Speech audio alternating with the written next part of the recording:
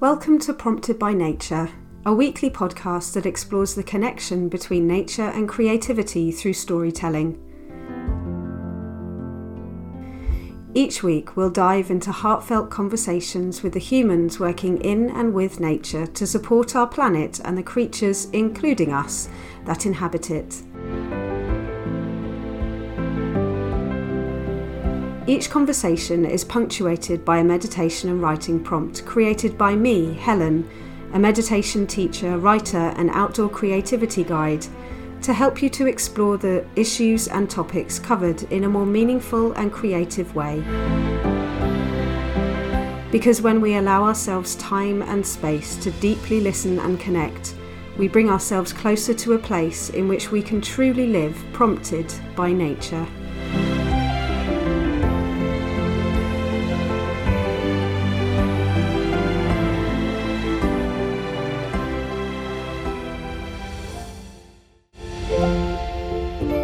Hello, lovely you. Welcome to Series 2, Episode 12 of Prompted by Nature. How are you this week? So this week's episode is my final conversation episode of 2020, although next week the tables will be turned when my amazing friend Priya Shah will be interviewing me, which should be interesting as she'll be asking me the questions that I usually ask my guests. But on to this week's episode. Last week, I had the pleasure of speaking with the wonderful Lucy Groves of the Durrell Wildlife Conservation Trust. Lucy is a conservation biologist working on a range of projects across Sussex and has an interest in animal behaviour, movement ecology and nature connection. Lucy joined Durrell Wildlife Conservation Trust in 2019 as project officer for the White Stork Project, which is a multi-partner project aiming to restore the white stork to Britain after a 600-year absence. Based at the Knepp Rewilding Project in West Sussex, Lucy is responsible for coordinating partner organisations and release sites, post-release monitoring of the storks, including movement data from GPS tracking and collation of site reports, as well as delivering public engagement using the emblematic white stork to drive nature connection in local and wider communities. A self-confessed nature nerd, small mammal lover, thread painter, and mum to a little owl, she is happiest when outdoors searching for British wildlife. In this conversation, we discuss how she found her way into conservation biology, her experience of burnout and work-related mental health issues and how this led her to her work at Knepp, her connection to animals and fascination with animal behaviour, how she came to be involved with the White Stork Project, what the White Stork Project involves, the wonder of instinct in animals, how she stays inspired and motivated, and how her experience of Lyme's disease forced her to reassess her priorities in times of exhaustion, her hope for the future, and what her journey has taught her. I first found out about Lucy's work on BBC Springwatch when they showcased the White Stork Project at Knepp. I started following Lucy on social media and became absolutely fascinated by the journey of the storks and the work that Lucy and her team are doing. It was so lovely to hear more about the project and the wonderful things that we humans can do to help heal our planet and its wild inhabitants. You can find Lucy on Instagram and Twitter at LucyInTheWild and read all about her work with the White Stork Project on www.whitestorkproject.org. And as always, I'm over on Instagram at prompted.by.nature and on the website www.promptedbynature.co.uk, where you can sign up to my weekly online nature writing sessions, book in for any of my 2021 in-person outdoor writing and creativity sessions and retreats, and buy gift vouchers for the nature lover in your life. And if you enjoy the podcast, please do share with your communities by sharing on social media or in real life. And please pop a review and 5 stars in wherever you're listening if you can. Every little helps get these voices and conversations out there. And I'm just about to hit the 3,000 listens mark, which I'm so excited about and I absolutely did not expect. So yeah, like I say, everything helps. And thank you to those of you that already have and those of you that listen in, share, enjoy, and give me such wonderful feedback. It makes it all worth it.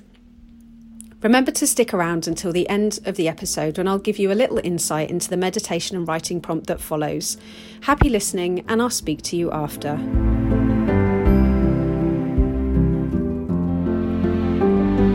Sure.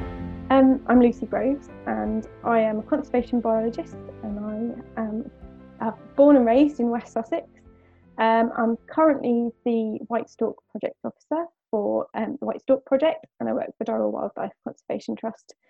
And I have been working in conservation or with animals since I left school, in various different forms. But yeah, finally feel like I'm kind of in the right path now after a few twists and turns. But yeah, that's me. Cool. And that kind of leads me nicely onto the question of how did you get into what you're doing specifically? I mean, we can talk a bit later about the storks, but just in terms of like working with the Durrells and that sort of thing, I'd love to know what your path was. Yeah, it wasn't a straight path, that's for sure. So when I was at school, I wanted to be a vet nurse and did work experience at a vet surgery and decided it wasn't what I wanted to do. But went to college and studied animal management, and I went into working at a rescue centre, and I worked there for going on 10 years actually. It was a rescue centre that specialised in small mammals, small animals and reptiles. That was the main thing. We had over 200 tortoises that I looked after and stuff. But then decided that I actually wanted to go to university. So I went to university as a so-called mature student at 25. I did an animal behaviour and welfare degree and wanted to become a zookeeper basically. Wow. Whilst I was there, I had to do lots of different work experience and got involved in working with British Wildlife. Did quite a lot of ecological surveys with wildlife trusts here in Sussex and in Surrey. And I did 3 weeks work experience at a place called the British Wildlife Centre. So it specialised in British wildlife purely. And I stayed on as a summer keeper and then stayed on as a permanent keeper. And I was there for about 4.5 years and absolutely loved it. Loved working with all of the animals. The one-to-one with the animals was just incredible. I got to do all sorts of amazing things like hand rear a little owl and stuff like that, which was fantastic. But I also found it quite stressful. A lot of people think it's all sitting, cuddling animals, but actually there's a lot of emotional side of it as well. If you lose animals that you've worked with for a long time, and it's all hours, you don't get paid much, and it was quite stressful. And I ended up suffering really badly with mental health issues and really severe migraines. Oh, wow. I ended up being signed off for quite some time, and just felt that actually, do you know what? I'm not that happy. So I decided to leave, which was a really hard decision to make. It was almost like a massive bereavement, leaving all of these animals behind. But I left with nothing to go to. I just decided that was it. My health needs to come first. I'm quitting, which I did, and decided to become self-employed and go freelance with all the surveys and things like that. Wow. Luckily, whilst I was at the zoo, I did loads of outside work stuff. I did lots of volunteering and got my name out there, which was really useful for when I decided to leave. I ended up getting all sorts of little contracts for surveying at Gatwick Airport, and then I ended up doing safaris at the Net Rewilding Project in Sussex. So I've been there for 3 years, and that's how I got into the storks basically. They needed someone to help look after the storks themselves, so I fit the bill with the captive animal management side of things. They also wanted someone to do public engagement. Whilst I was at the zoo, I did lots of talks and things like that, so I had that side, and I've been volunteering with Forest School, so I've done quite a lot of things and some research projects as well. So I kind of ticked all of the boxes that they needed for a project officer for the storks, and that's it. That's how I ended up with Durrell, which is amazing. Wow. I've heard so quite many. A long, convoluted story, but I mean, yeah. I think the most interesting people have long, convoluted stories because that's that's how we find our way into things. Is sometimes it's not like, well, quite often it's not linear, is it? It's like this sort of twisty turn, like you said at the beginning. And you learn so much on the way, I think. As well, I've got so much experience in so many different areas of the industry because of all of the different things that I've done.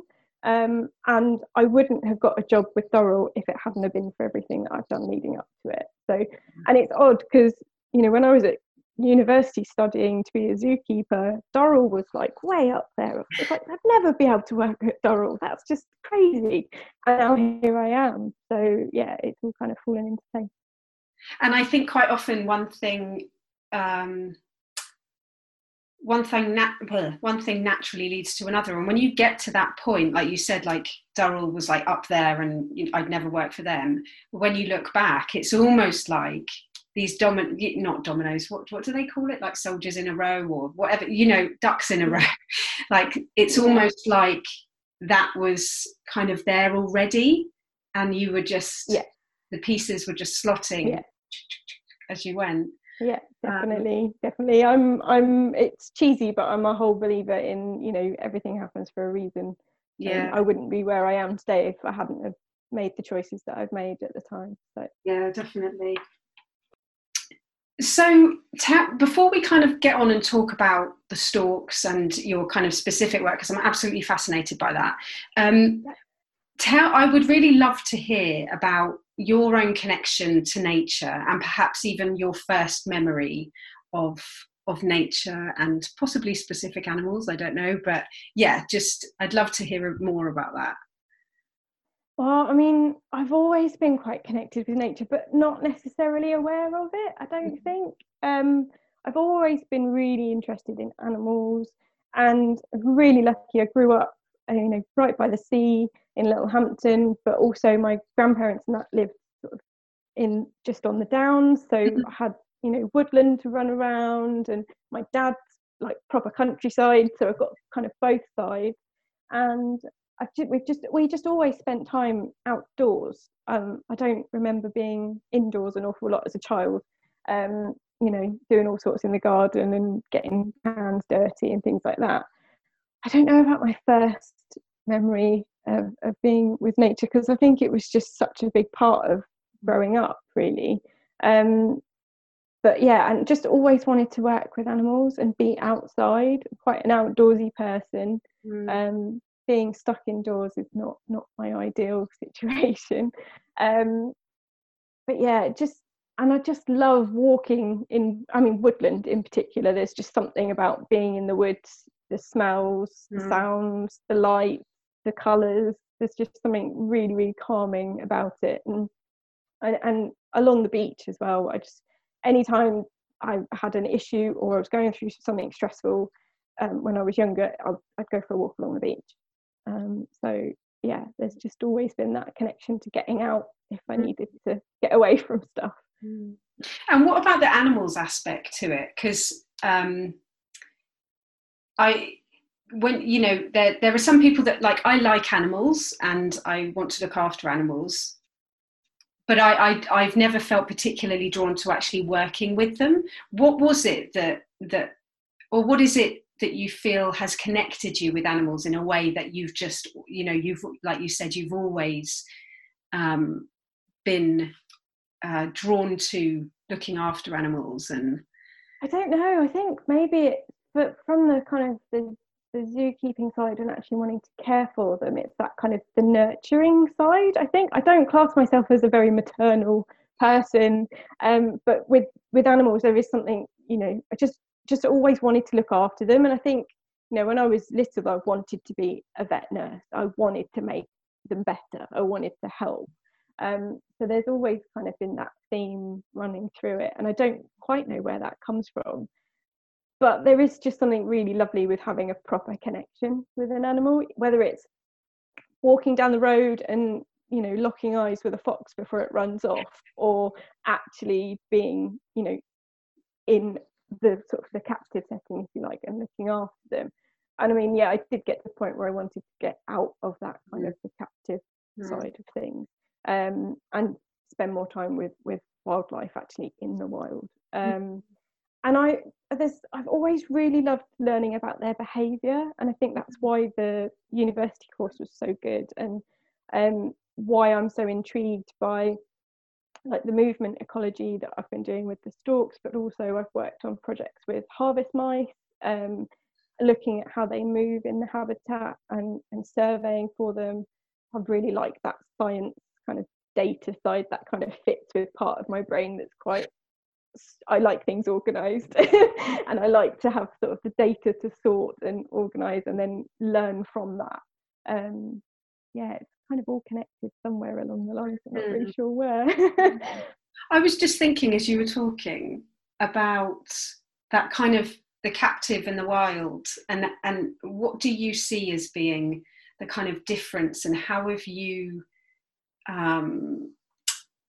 what have you kind of observed in, because I'm always interested as to whether, I don't know a lot about animals in terms of their behaviour, but from what you've seen in terms of how they behave in captive and wild, and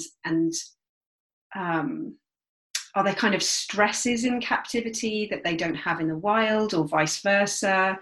Yeah, I mean, there's it kind of works both ways. So, you know, they obviously in captivity, they don't have to worry about where to find food. You know, if they're ill, they get looked after. They don't, you know, suffer from predation. You know, they're not, you know, they don't have predators around. They don't have those kind of stresses.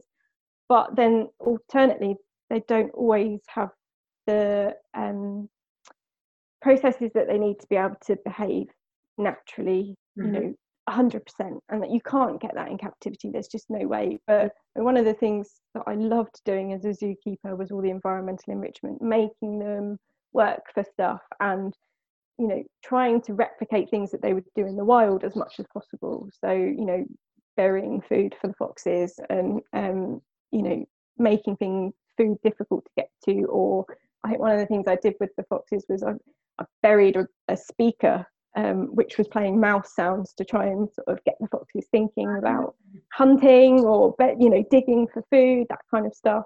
And that was one of the things I always really loved to do. And there is just something really lovely about seeing them produce as natural a behaviour as possible. And it's something that every zookeeper will do their best to do, because the welfare of the animals comes first.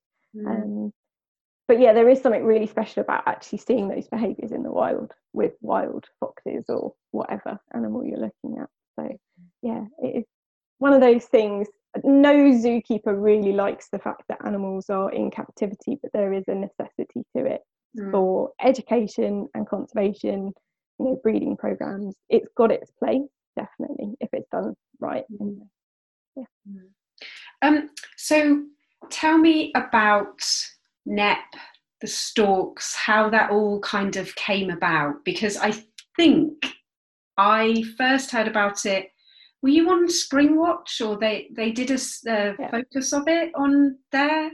And that so we were on Springwatch. I had been in the job a week, and BBC Springwatch turned up, and I had to learn a lot about storks really, really quickly. It's kind of baptism by fire. But yeah, but the Stork Project, well, I mean, Nep has been going for years now, and it's what was an intensive farm, and it's been turned over for rewilding. So they turned over for nature. It's 3,500 acres, and it's the most beautiful area to be in. I was lucky enough to live on the doorstep, so for 7 years it was my playground, and lucky enough to get to work there and be able to walk to work. But yeah, so I did and do safaris, so take out groups and show them about, and show them all the species and things that we get out there, talk about the processes of rewilding. So they've introduced sort of proxy species for animals that would have been here a long time ago. So the longhorn cattle instead of the auroch, Tamworth pigs instead of the wild boar, Exmoor ponies instead of the tarpan, and they obviously have the deer species as well. And they're in there grazing, browsing, creating lots of different types of habitat, and it's amazing the species that have come back, the turtle doves and the nightingales. If you want somewhere to go for the dawn chorus, I highly recommend Nep. It's the most beautiful spot for the dawn chorus in sort of May time. But yeah, the Stork Project itself was kind of spearheaded by Charlie Burrell, who owns Nep Castle Estate.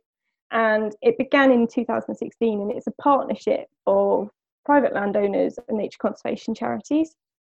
So we've got quite a lot of partners that are involved, and yeah, started in 2016. So we've got Knepp, which is the core area for the project, but then we've also got 2 satellite sites as well. So we've got one in East Sussex at Wadhurst, and we've got one in Wintershall in Surrey as well. And each of these 3 sites have got storks at the site. And the reintroduction is done over 3 separate phases to be able to re-establish a population of white storks in the southeast. So we're using a model which was developed by a Swedish project, which has been successful. So the first phase is you establish a static resident population, and this is done by having storks in a large open-topped enclosure. And these are birds that came from Poland that were injured in the wild, and because of their injuries couldn't be released back into the wild. So many of them, or all of them, can't fly. So bless them, they're kind of our disabled storks. They are, but obviously, you know, they live about 30 odd years in captivity. So otherwise it was going to be, you know, crowded in a zoo setting in Poland, or, you know, in these 6-acre enclosures at our sites. So they came over to us. We've got about 25 flightless birds at Knepp at the moment, and about the same at Wadhurst, and just 10, I think, at Wintershall at the moment. But they act for like a magnet for any that might be passing over. So we get about 20 or 30 vagrants, visitors to the UK every year of the white storks. But because of their strong breeding ecology, they will always return to the same spot to breed. Once they're gone, they might come and visit, but they don't stay to breed. Right. So without a helping hand, they were never going to be able to return properly to the UK. So yeah, act as a magnet for any that pass over. Within just a couple of months of having them at Knepp, we had 2 wild ones land in the pen. So that bit works, which is great. And also they'll act as a static breeding population as well. So me and my volunteers build them nests on the ground or on little platforms with ramps up to them so that they can get up to them, and hopefully they will breed once they reach sexual maturity, and then their offspring will be able to free fly, fledge themselves. The second phase is to have a free flying resident population. So these guys are what we call hefted, so similar to sort of sheep in the Lake District. They know which fell is theirs, they will always stay in the same spot. The same with the storks. So these are flighted birds, but they are kept at the site in a large aviary for 2 winters. And basically that kind of gets rid of any urges to fly off anywhere. They may go off and explore a little bit, but they'll return to Knepp or Wadhurst or whichever site they were hefted at. And these form our free-flying sort of breeding population. And they are the ones that we had some chicks from this year, which was very, very exciting. And then the third phase is to establish a migratory population. So what the Swedish project found was that actually by just having the static birds and the hefted birds, none of them are migrating. And the whole idea of establishing these populations is that they behave naturally. And they weren't, because they were just stuck in one spot, which means, you know, you've got to supplementary feed them over the winter because, you know, well, in Sweden anyway, definitely not enough food. Whereas here in the UK, they'll find food. Yeah, so they decided that actually they'd try releasing first year juveniles, and that facilitates that breeding the migratory behaviour. Because they're not hefted onto a site, they've got that urge to fly south for the winter. So our partner for the breeding program is Cotswold Wildlife Park, and they're experts. They've had storks for many years, and they've increased the breeding pairs that they've got. So their chicks come to Knepp once they're fully fledged, and they spend just a couple of weeks with us getting used to the area and the other storks, and then we release them in sort of August time. And yeah, so we've done that last year and this year, and we'll be going until 2023, so 5 years of these juvenile releases. And we've been GPS tagging some of these juveniles, and we had one last year who flew all the way down to Morocco, and we've had 2 this year that have made it to Morocco, and we've got what is it? We've got 5. So we've got 5 in France and Spain and 2 in Morocco. 1 still here in the UK from this year's tag birds.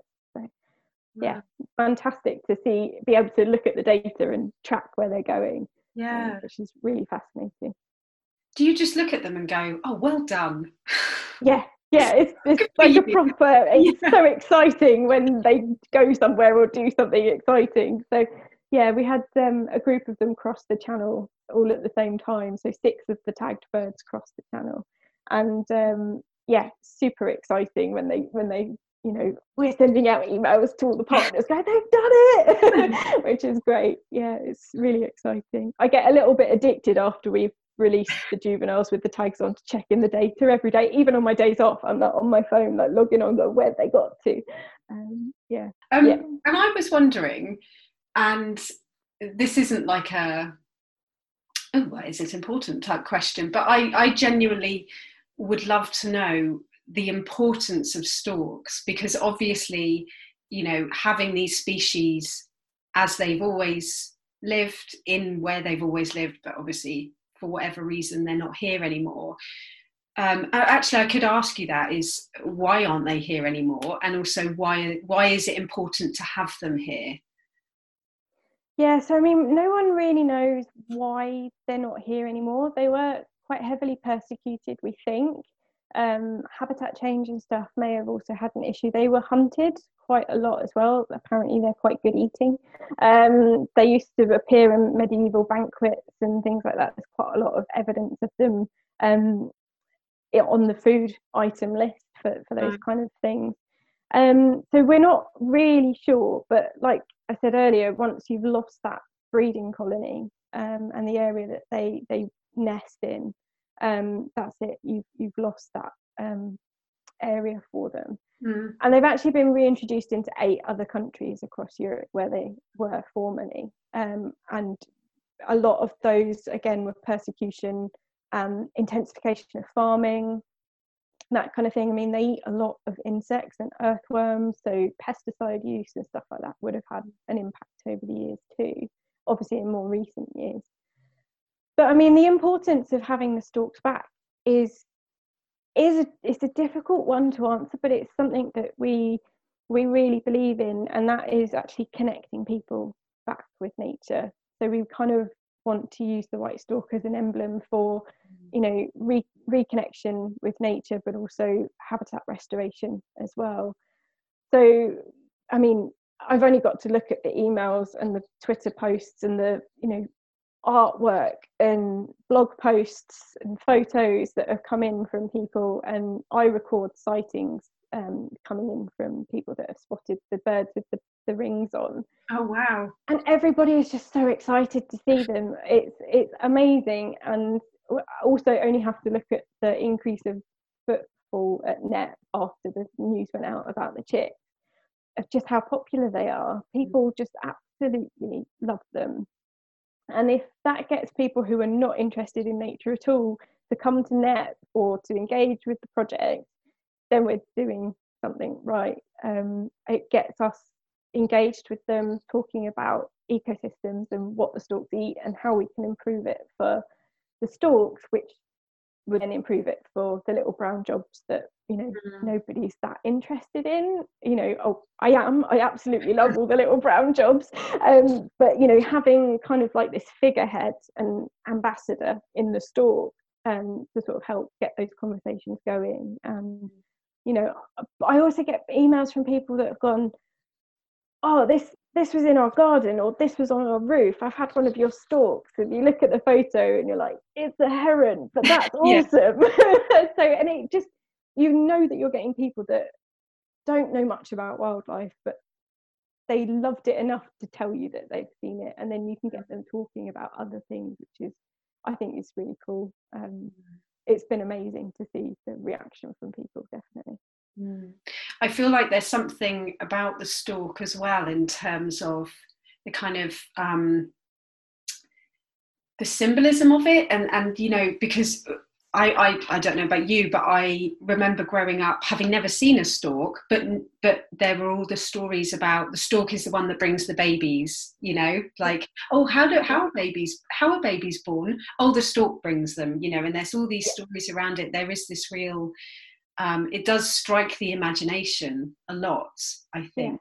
Yeah, it does. And it's, you know, even though they've not been here for 600 odd years, you know, they are still very much part of our culture. They're kind of ingrained. You don't even have to have ever seen a stork to know what a stork is, if that makes sense. It's kind of already there.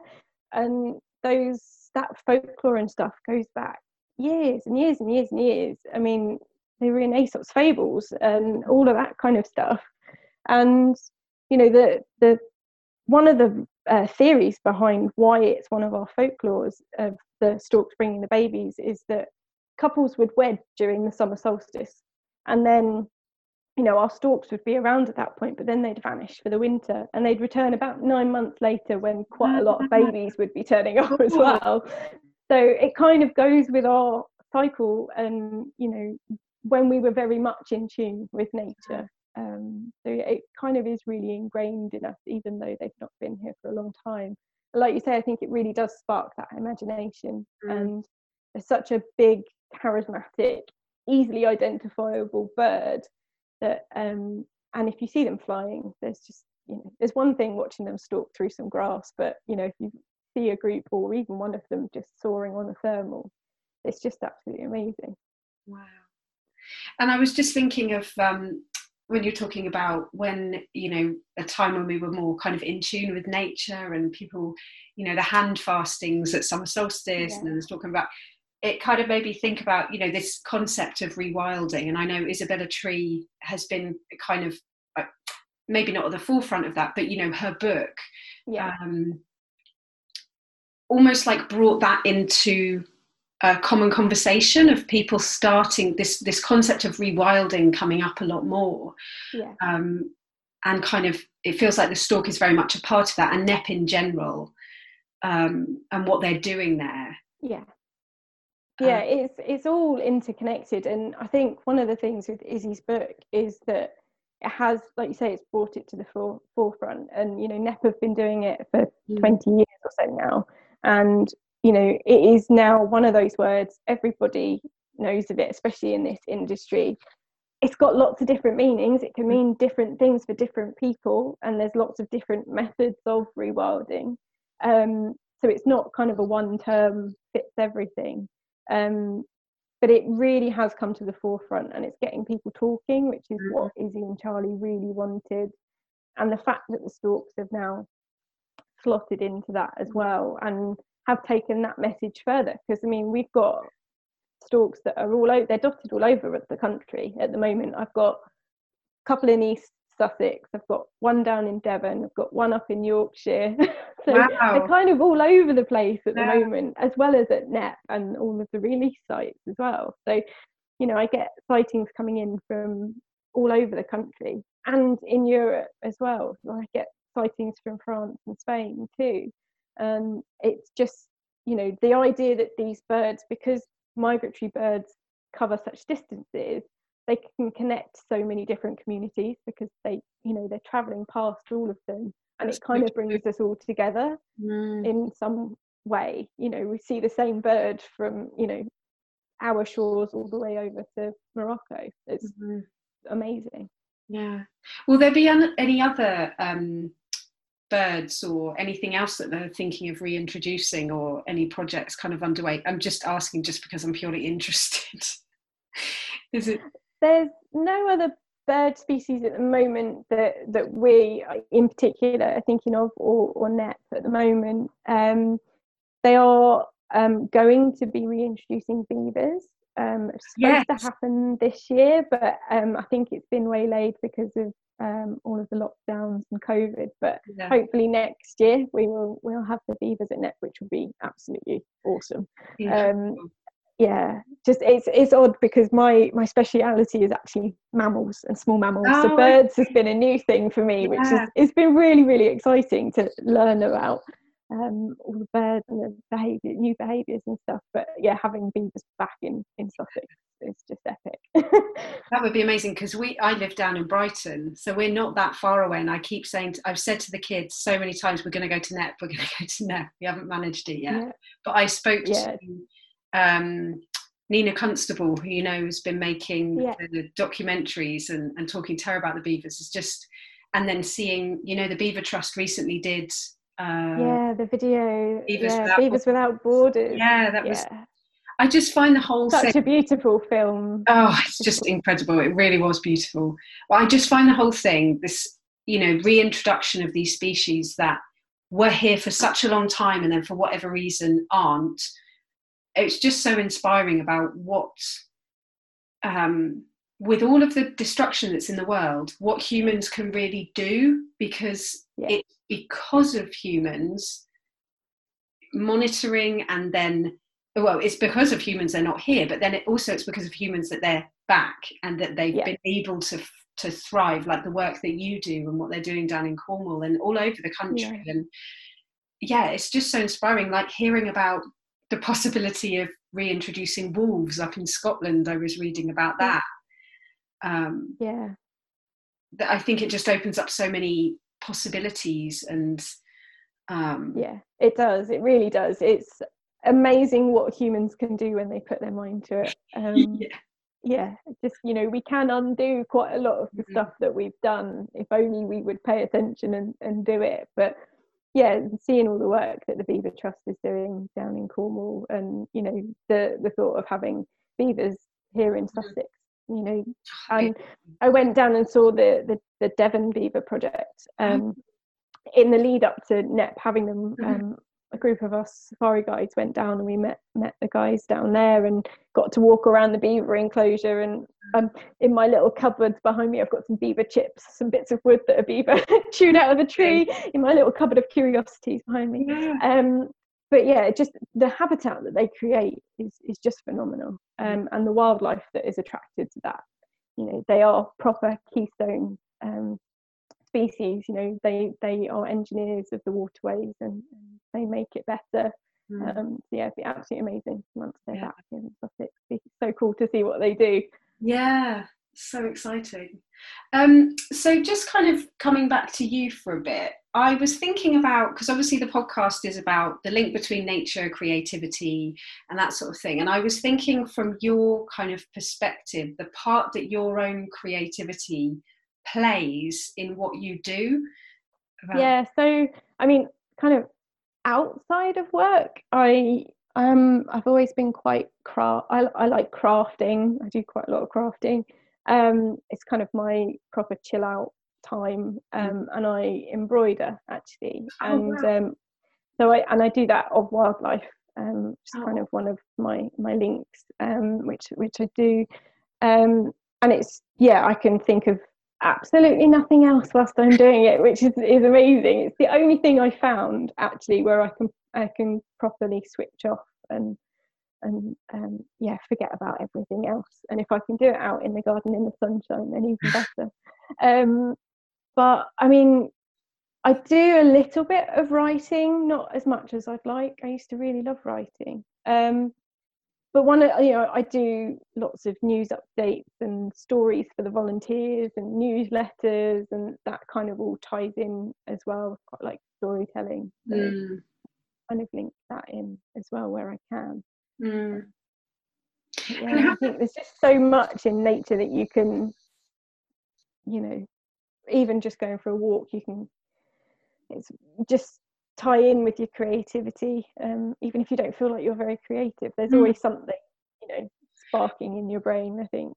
And I feel like working in nature in general is creative, because you're working with like creativity itself. Like you're creating something, for example, what you're doing at Knepp and what Knepp is doing in general is creating something that wasn't there before. Opening up this space and seeing what can be created.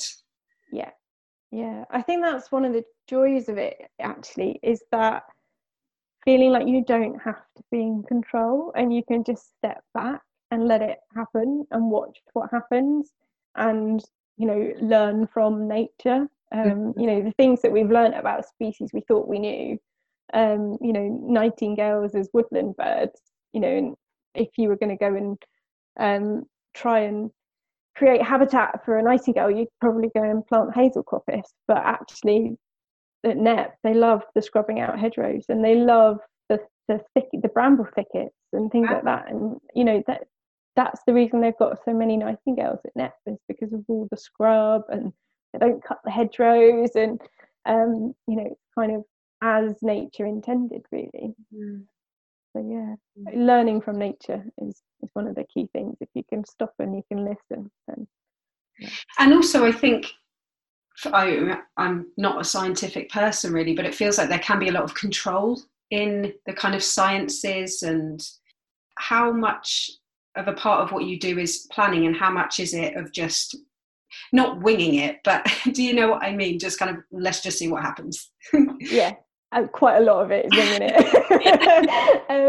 Well, I mean, when you're dealing with animal behavior, there's only so much in a wild setting. There's only so much you can control anyway. You can control the way that you gather the data, but you can't control what the animals do. They do their own thing. So planning the releases and the tagging, and everything has to be done to the letter, following licenses, following welfare regulate. Everything has to be done in a very organised way. But once that door is open and those birds are out, that's it. It's sitting back and just watching what they do. And the only time we intervene is if there is a real welfare issue, and we haven't had to yet. We get phone calls from people saying, I've got a stork in my garden, and it's, or in the field next door, and it's been there for 3 weeks. Should I try and catch it, or should I feed it? And the answer is always no. We need to let nature take its course, whatever, unless it is seriously injured and you reckon that you can catch it and get it to a wildlife rescue to be treated, then fine. But once that door is open and they're out, they are classified as a wild bird. So it can be difficult sometimes to sort of make a decision whether you step back and you watch, or whether you intervene. But as much as possible, we like to sit back and wait and see what happens, and let them behave how they're supposed to behave, and then we can learn from that what these birds are doing.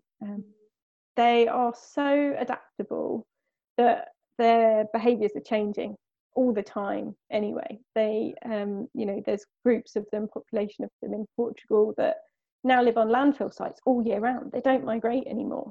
Wow. Because the landfill sites have got so much organic matter on.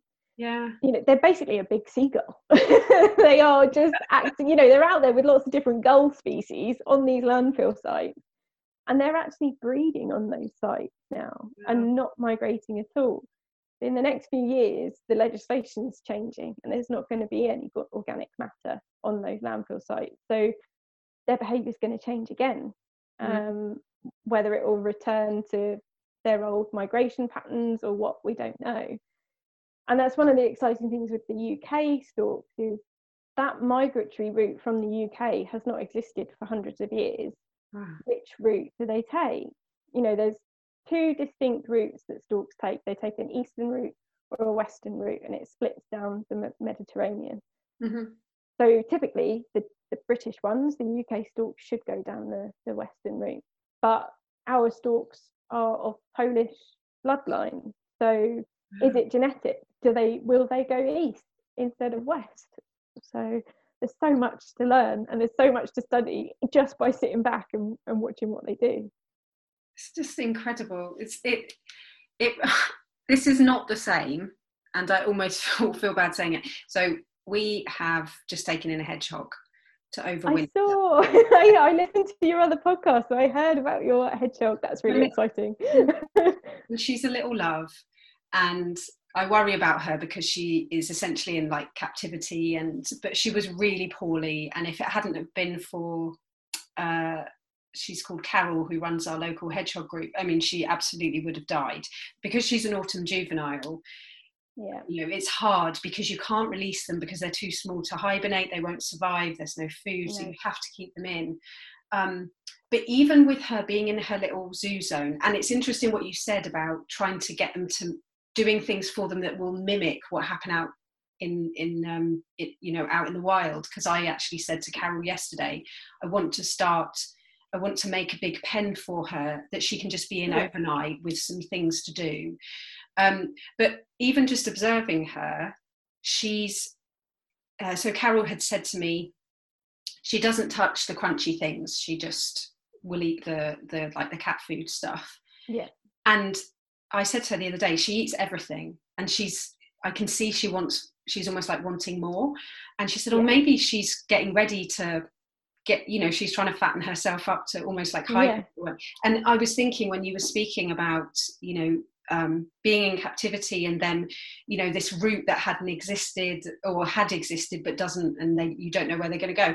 It's almost like, I just find the instinct of animals absolutely incredible. Just watching this little hedgehog that's in my living room and that we're desperately trying not to shout around, but and just seeing how she just is doing the things she would do anyway, but she's not in a natural setting. And then the storks doing what, it's just incredible. Yeah, it is absolutely amazing just to, those instincts are so hardwired into their being that it just comes second nature to them. They don't even think about it. And these juvenile storks have been bred in captivity from zoo parents. They've never been in the the parents haven't been in the wild since they were young and were injured. So it's not like the parents are showing them the migratory routes. They've just got this, okay, the food's getting less, so it's getting cold, let's go south. Let's go somewhere warmer. And that's it, they go. And your young hedgehog, she will do everything as she should do, even though she's being kept up over the winter because she's too small. So and she'll be fine once she gets released again. It's amazing how resilient animals are. I always think that. I think as humans we're a bit soft sometimes. You've got to be comfortable, I think. Yeah, exactly. I think so. Animals are, they don't show pain until it is absolutely really awful. They keep going, they push through. Animals that have had to have a leg amputated just get back up and they carry on. They don't kind of have all those preconceptions of, oh, this is going to hurt, or oh, I can't possibly do that. They just get on with it, which I've always found fascinating. I think they're so amazing, really. So what is it that keeps you kind of motivated? What is it that helps you to rest so that you can continue with what you're doing? Because you talked earlier about getting kind of burnt out and the toll that working in the zoo took on your mental health. What is there anything that you time and time again go back to? Are there kind of new things you found as you've kind of got older? And I think one of the main things is actually learning to listen to my body and knowing when I'm heading towards needing that time to just go, do you know what, I need a day off and I need to sit in front of the telly and do nothing, or I need to go for a walk, or it's time to get the paints out or get the needle and thread out. And listening to your body is again something that we're not very good at doing. We keep going, we push through. You've got to go to work every day, you've got to pay the bills, and it's there are a lot of stresses for us these days, and I think especially this year I think it's proven to everyone that time outdoors and in nature, even if it's your back garden, or even filling your house with houseplants, as my partner is currently doing. I'm gonna take the card away from him. I think the house is absolutely, the bathroom's like a jungle, but there is something about having all that greenery around you. But I think actually taking notice. A couple of years ago, I again actually was quite poorly, but I had Lyme's disease. Wow. And after getting a tick from Scotland on holiday in November, which was crazy. And, you know, I take people out for walks and I tell them all the time to check themselves for ticks. And it was November and I just didn't think about it. And then ended up with post-viral fatigue syndrome and seeing 5 or 6 different doctors who didn't know what to do with me. So I started to, you know, I changed my diet, I changed my exercise, and I started having regular acupressure, things like that, and it all really helped. So that is definitely one of the things that I kind of fall back on. It's like, have I been stressed out? Yes. Has that meant that I've been eating really badly? Yeah, probably. So time to sort of make sure that I'm eating better and getting the rest that I need. And I think one of the really big things is learning to say no to people if you just seriously don't have time. I was always a yes person, I like to make other people happy, and you know, especially going through the period of being self-employed, you kind of have to say yes to stuff because you don't know when it's going to come around again. But yeah, learning to manage my own time and say, do you know what, no, maybe not today, but perhaps next week. So that was my first, that's not an outright no, but yeah, just sort of kind of saying, actually not right now. Yeah. Which makes a massive difference as well, to be honest. Yeah. And it just has a knock-on effect then, doesn't it? Because you can do more once you've had that downtime. Yeah, I think it was getting to that point where I was so wiped out that I couldn't even do the things that I liked to do because I was too exhausted. And it's just recognizing that that's not good for anybody, and that nobody can do everything. So it's okay to say no every now and then, and it's okay to have a day where you do absolutely nothing. And just take the chill out time. Put on the Netflix. Yeah. It's so hard this time of the year. Is, you know, like I finish work and it's dark, and it's easy to get into that, right, work's finished, I'll go from my laptop screen to the telly screen. But yeah, we've started to kind of, we've made our work days longer by taking longer off at lunchtime, so we get daylight time. And I think working from home, I think quite a lot of people actually have realized that working from home can be good for you if you do it right. I was lucky that I had about a year's worth of working at home before lockdown started, so I'd kind of already got into that, you know, you just take an extra time off here and add it on later, or, you know, it's much more flexible, and I love it. I don't think I go back to working in an office full time. I liked being self-employed and being able to be flexible, and you know, so yeah. And setting those like things, I've been trying to go for a run or a bike ride every morning before I work, if I can, if I don't have things going on. Yeah, just having those like routines. Yeah, just, it's good for the mind, I think, to have, this is what's happening now, this is what's happening now, especially in a year when so much has been unclear. Yeah, having that ability. And like you say, the daylight, now it's so dark. I mean, today I'm not even sure the sun came up because it's been raining all day. Yeah, I've had the lights on in the house all day long. It has felt like nighttime all day. It's been absolutely horrible out there. It started raining here now, actually. So just to kind of the kind of last few questions, I really like to ask people what their hope for the future is. It's a really tough one, but I mean, hope for the future is more people realizing that nature is good for them and that it's needed, and that we need to take care of it to be able to survive ourselves. And, you know, just that reconnection, I think, but also working to kind of connect all of our habitats and stuff up together. I think there are so many amazing people out there. And I mean, I look at my Instagram and there are so many youngsters. It makes me sound old, but there are so many people out there. I look at, you know, 15, 16-year-olds that I follow on Instagram, and I just think I was nowhere near that switched on at that age. Definitely not as articulate. And I just think that they are probably the hope for our future. They're on the right path and they're doing the right stuff, and I feel like the tide's turning, but I don't know whether that's just because I'm in my own little conservation ecology bubble and we all post the same stuff.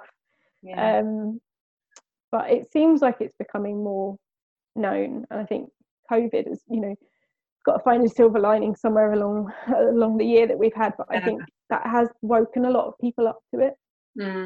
And whether it sticks or not is another matter, but I think it's been a good year for people realizing actually that things aren't as good as they thought they were, and that we need to do something about it.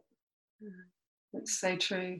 I think there's more people realizing that they can do something to help as well, and that they can do something to support the people that can't, that don't have that access. I feel like there's been a real kind of wake up in that sense as well. There's been a real shift in thinking, even people, changing energy suppliers, or walking to the shops rather than driving to the shops, and using less plastic and shopping local, and being local and supporting local businesses. That sense of community has been much more important, I think, this year, and it's kind of re-established that actually, these little local businesses have really looked after us during this really difficult year. Let's look after them and do some good for the planet at the same time. Yeah, absolutely. And what has your journey taught you that you would like to pass on to others? I think the main lesson that my journey's taught me is to just go with it.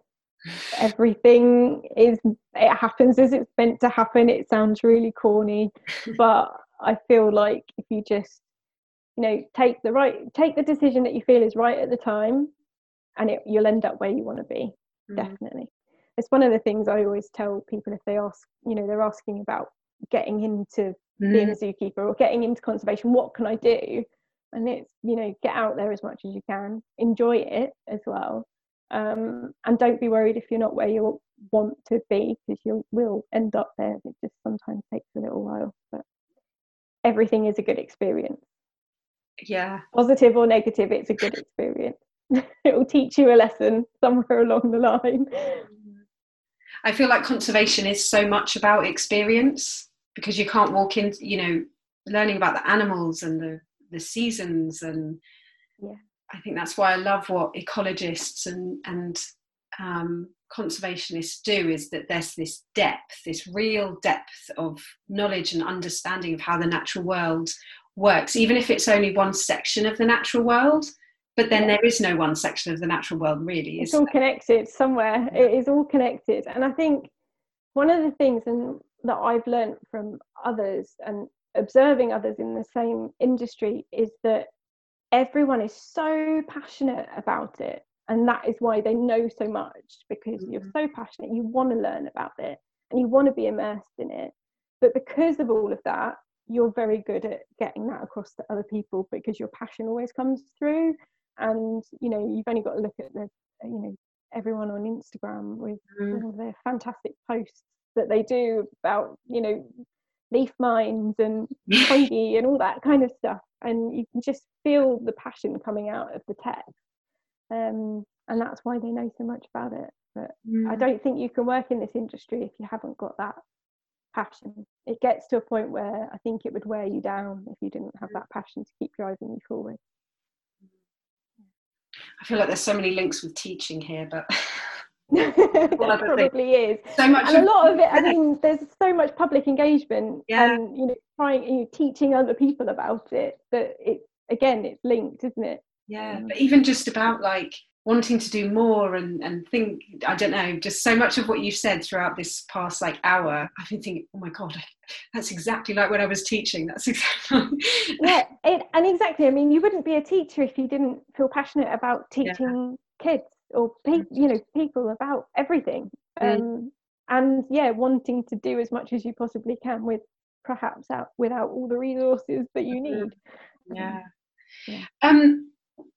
This has just been really fascinating and wonderful, and just I'm I say I'm in awe of what people do a lot, but I in terms of the impact of what you're doing and everything that it's taken to get everything set up, it really is mind blowing. The kind of enormity of it. If we really think about it, it's really big, and so it's been an absolute, like, my pleasure to have you talk. And you're going to be the last episode of the year in terms of like conversations. So yeah, I feel like we're going out with a bit of a bang having you. Oh, thank you. I've really loved it. It's been such a lovely chat. It's been really nice. Good. Thank you. Thanks for having me on. So before we go, can you tell people where they can find you, how they can find out more about the White Stork project, and all of that stuff? So you can find myself on Instagram and Twitter at Lucy in the Wild, and you can follow the White Stork project at Project Stork on Twitter, and you can have a look at our website, which is www.whitestorkproject.org, and I keep all of that updated with news stories and up-to-date posts about where all of our storks are. And I highly recommend people looking at your Instagram, and like when you put the maps up of where they are. I'm thinking about starting a White Stork Project Instagram page. So that'd be amazing at some point. But my personal one kind of gets lots of the stork stuff on these. It's just too exciting not to share the maps and stuff. Wasn't that so inspiring? I hope you enjoyed it as much as I did. In the meditation and writing prompt that follows this episode, we'll be taking inspiration from the storks and creating a piece guided by their journey. As always, I'm sending you lots of love. Happy writing, and I'll speak to you soon.